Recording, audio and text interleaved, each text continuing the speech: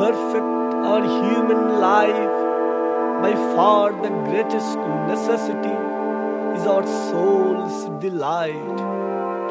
When we live in the physical, the teeming clouds of desire are natural, necessary, and inevitable. When we live in the soul, ever mounting flames of aspiration are natural, necessary, and inevitable. When we live in the soul, we spontaneously cultivate God. His peace, bliss, and power become ours, absolutely ours. We grow into our spiritual perfection. This perfection is at once our divine heritage in a human body and our unearthly birthright on earthly soil. The human in us must live under the sheltering wings of the soul. The divine in us must fly and fly into the beyond with its flying wings of the soul.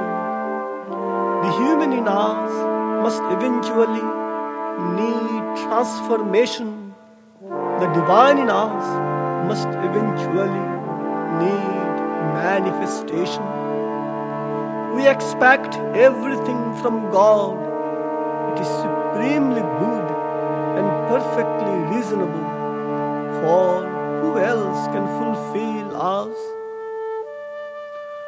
Both in heaven and on earth, God is our face within, God is our smile without. God determines everything in us, through us, and for us. He is utterly unconditional and infinitely self-giving.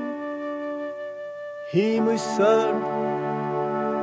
Our self-dedicated service unveils Him. Man's achievement is a supremely unparalleled miracle.